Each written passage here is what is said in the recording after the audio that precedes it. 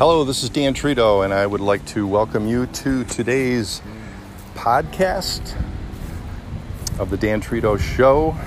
And I'm actually in a beautiful park right now, a park I've never been to, by the way. It's really cool to go out and explore once in a while, and it's fantastic when you find a new place that's exciting and fresh, and there's people and places and trees and parks that you've never experienced before. Right now, you're probably hearing maybe some of the squirrels that make that sawing sound up in the trees. Maybe the wind will blow across my phone. That's what I'm recording this podcast in right now. I'm walking through some crunchy leaves right now. It happens to be the beginning of September, which is just the opening door toward autumn. So there's already some leaves on the ground over here. Don't know if they're from last autumn or not, but they're crunchy. And on today's podcast, there's some kids actually coming my way right now, so you're going to hear some background noise. But anyway, today's podcast is about the very serious topic of loneliness. And there's millions of people in the earth right now, in our country, the country I'm from, the United States, that are experiencing loneliness. And probably for many reasons. Loneliness may be due to divorce, loneliness potentially due to the death of a friend or a family member, loneliness because of insecurity, maybe just you have the tendency to be alone. You don't branch out and try to forge new relationships in your life. There's a lot of reasons for loneliness, but it's rampant in the world, and potentially it's increasing. It's hard to measure that, but I know that the suicide rates are going up in certain age groups, and a lot of people are living without hope. And some of that, if not much of it, is because of loneliness, just the lack of significant relationships in your life. And the kind of loneliness that I've experienced over the last 3 years was primarily due to my divorce. I mentioned this on other podcasts that I've broadcast in the past, that I went through a pretty devastating divorce 2.5 years ago, and it's been a hard, long road of recovery. And I'm not recovered yet. I'm definitely not completely healed. And one of the emotional experiences that I've been steeped in through this last 2.5-3 years is loneliness. I've always been with somebody for many, many years. I was married, and I always believed that it was to my best friend in the whole world. And you know how that is if you've had that kind of experience where, two people literally become one. And that's the way it was, and that's the way I considered it to be. But when the divorce happened, all of a sudden you're split asunder, and literally your whole life is torn apart. I mean, it's like somebody took a knife and just cut a hole in your heart and split your life apart. And that tearing, that separation is so painful emotionally. And the feelings of loneliness come and go. In the early stages, like the first year to 2 years, the loneliness was very deep and very painful. And the thoughts that I had in my head that, I would never be with anyone again, and I would wake up in the morning alone, and I hated it.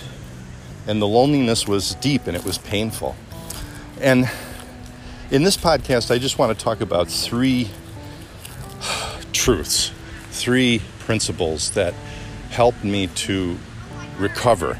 And again, I'm not completely recovered yet, so it's not like I'm all the way on the other side and have made it to the land of complete healing and recovery, but I've come a long ways. And through that whole period there's been 3 truths that, and I think back on it, that have helped me and given me hope throughout the whole period. And the first one is, all 3 of them, by the way, are based in scriptural truth. And I'm not sure where you're coming from if you're listening to this podcast, but, the scriptures are true for me.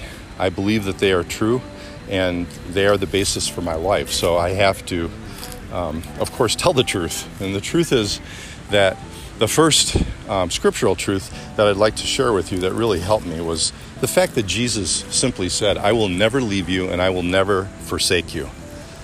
He said, "I'll never leave you and I'll never forsake you." So in the deepest parts of my loneliness, when all I was thinking about was the fact that I was alone and that no one would ever be with me again, I would always come back. It was like the Holy Spirit inside of me would always bring back the truth that Jesus said, that he would never leave me and he would never forsake me. So at my worst moments, what brought me out of it is just knowing that God was with me, that I wasn't really alone, that no matter what I lost, no matter who I lost, that God would never leave me. He would never take off. He would never abandon me. And this is obviously something that you have to accept by faith if you believe this. I had to accept it by faith because there's no physical evidence. There's no experiential evidence, especially when you're, in that deep loneliness, that is true. But yet the Bible says so I believe it. And the more I washed myself in that, the more I would recover. And then, of course, I'd fall back into loneliness again and the cycle would start again.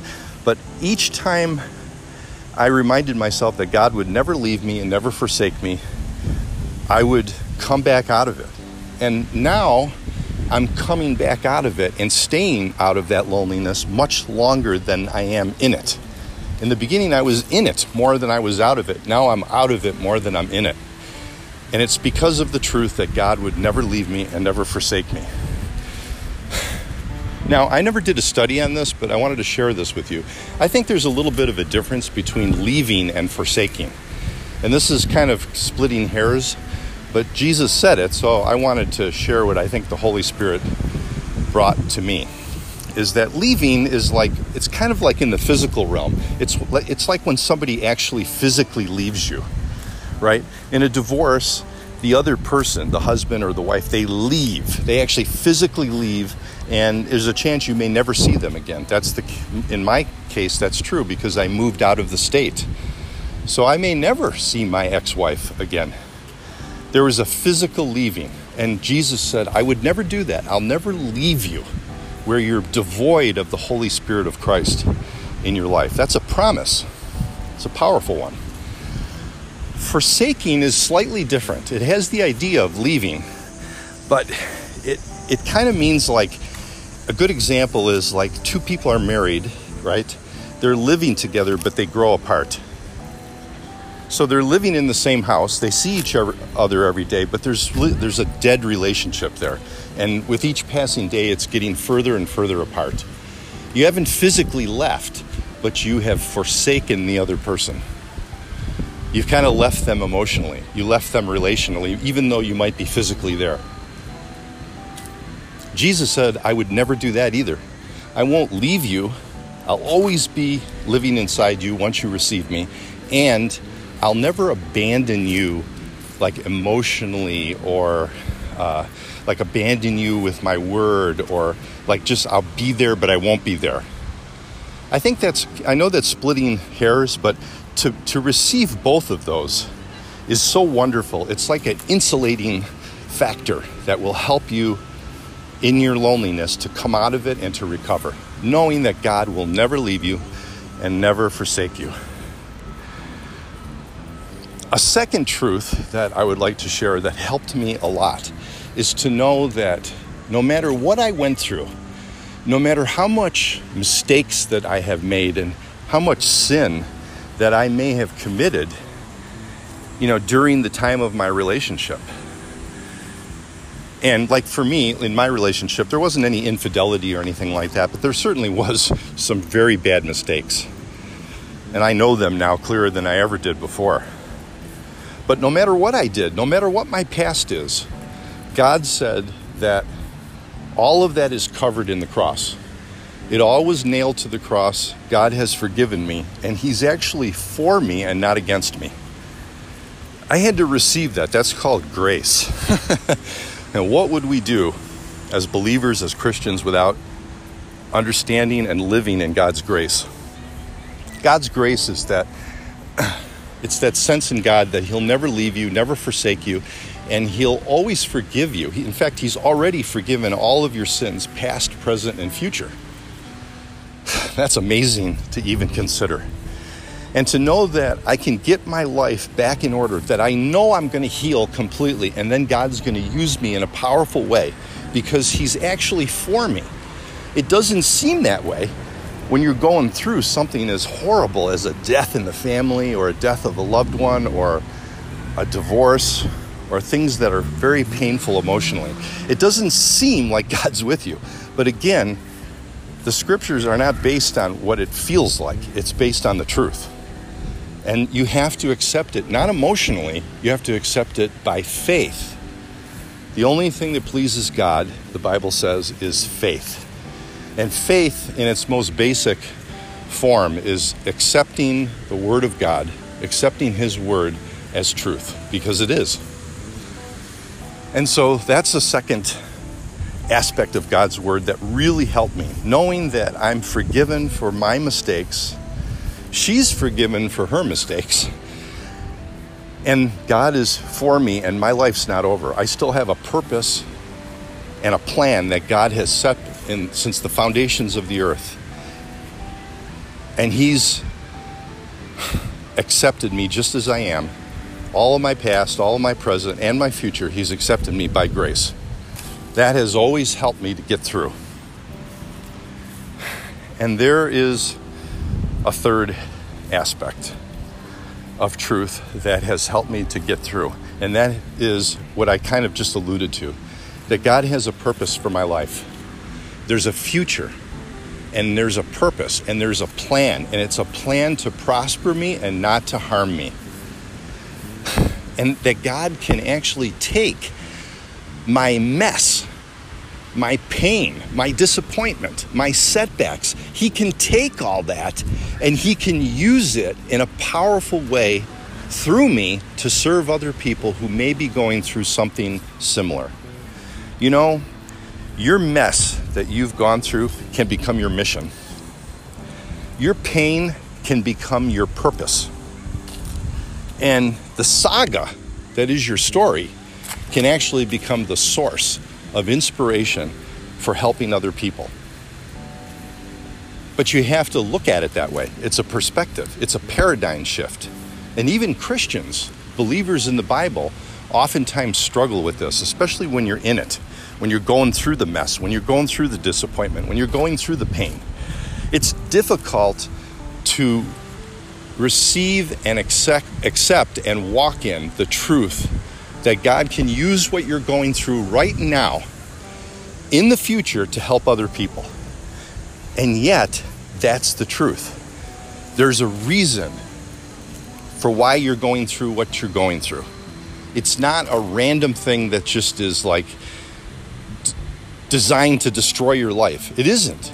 It's designed to turn you into a powerful person of faith that can then help somebody else who's going to go through something very similar. And you can absolutely guarantee that other people will go through the same kind of circumstance that you're going through. You can guarantee it. There's people right now that are going through what you're going through, and there's people that will be going through what you've already gone through. You're going to be able to use your experience to serve God in a very powerful way. So these three truths have helped me to get through the pain of my divorce. And I hope that you consider all three of them. I hope you go back and listen to this podcast and take notes. Like, write down these three truths, especially if you're going through it. You know, if you're going through the mess, these three beacons of light, beacons of hope, will help you to heal, help you to hold on, help you not to give up, help you to forsake even thoughts of suicide, which some of you who are listening to this may be considering. This may be the truth that can save you. So consider what I've said and let me know what you think. I'm always fishing for feedback because I want to learn myself, even from your experience. Tell me what you think about these 3 great truths to help you get through whatever disappointment, setback, pain that you're going through. This is Dan Trito, and wherever you are in the world, I hope you make it a terrific day. God bless you, and we'll talk to you real soon on an upcoming podcast. Take care. Bye-bye.